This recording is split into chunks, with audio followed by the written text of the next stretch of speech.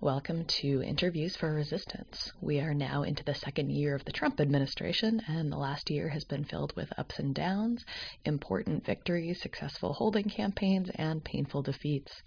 We've learned a lot, but there's always more to learn and more to be done. In this now weekly series, we talk with organizers, agitators, and educators, not only about how to resist, but how to build a better world. I am Sarah Jaffe, your host. My name is Tata Santiago.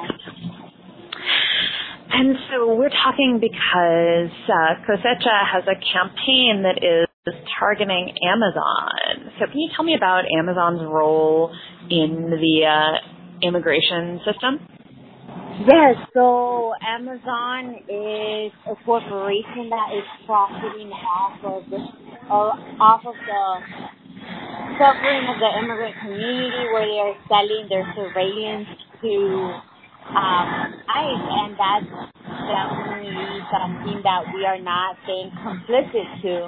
And so during this week while we're talking, it's Amazon Prime, well, it's supposed to be Amazon Prime Day, and they appear to have extended it, but around the world, actually, workers are taking action against Amazon. So tell us a little bit about how your part of the campaign took shape.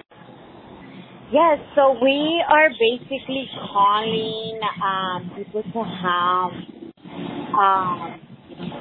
a little decision, right, where you have a choice as a customer, and at the end of the day, customers are the ones who make Amazon so successful. Without customers, they are nothing. Therefore, we are asking for customers to make that decision of no longer being complicit to just the atrocities that Amazon directly supports and enables. So we are basically asking people to not shop there, and asking Amazon to end their contract with ICE. Yeah, so some people might be surprised to find out that Amazon has technology that they're selling to ICE. How did y'all find out about that, and what is it that they have that they're selling? It's their technology and just this way of just targeting the immigrant community as ICE is just a deportation machine that definitely targets the community intentionally to destroy families. So in this whole wave of family separation, we came across different corporations that do that in an intentional manner. So the message is greater than it. The message is that Amazon is a target right now. Any corporation can be next. Therefore, it's a time for people to just make that conscious decision to just be aware of where they shop and not watch shows that Amazon has or those good book deals and so forth. Today we also learned the news that Jeff Bezos, the head of Amazon, the founder of Amazon, is now the world's richest person. He has over $150 billion. And so when we're talking about their technology being used to crack down on immigrants who come to the U.S. to work mostly for very little money, what does it mean to immigrant workers to see how rich this person is and what kinds of things he's profiting off of? I mean, it's definitely it personifies the immigrant experience. Because of our status, a lot of our community members are afraid of speaking up. They are exploited workers who, at the end of the day, sustain so many industries across the country, and that's why it's so important for us to focus on that economic power and not shop at places like Amazon, and also to members of power of our labor, which is why we're shooting for a week-long strike. Yeah. And So you've had some, in addition to calling for the boycott, you've had some actions targeting Amazon. Tell us about that. Yes, so we went in New York City where we shut down Amazon, where we saw customers not be able to go in, where they locked the doors, and where the lights went off.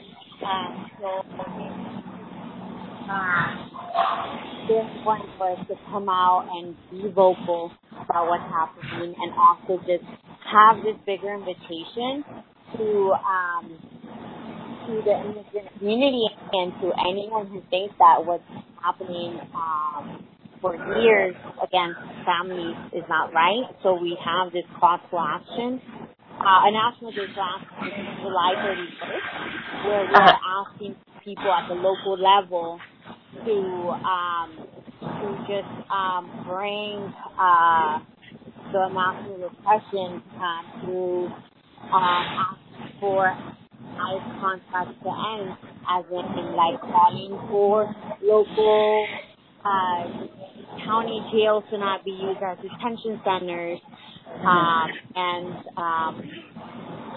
so there are different industries, different corporations that are also in partnership with ICE, so it's basically exposing that. And how can people get involved with all of these actions? And other than not shopping at Amazon, what else can they do?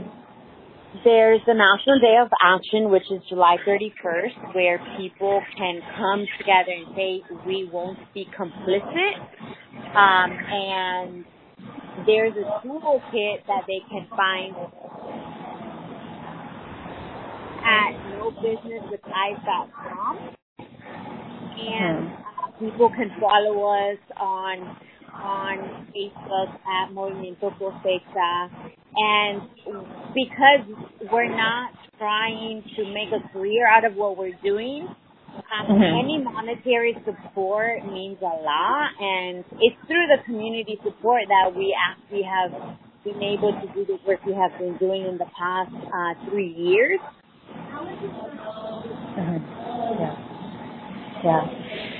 Are there other corporations besides Amazon that this campaign is targeting for their involvement with ICE? We are taking the leadership of the local leaders. So there are so many corporations, companies that have that leadership with ICE. So at the local level, people are being called to identify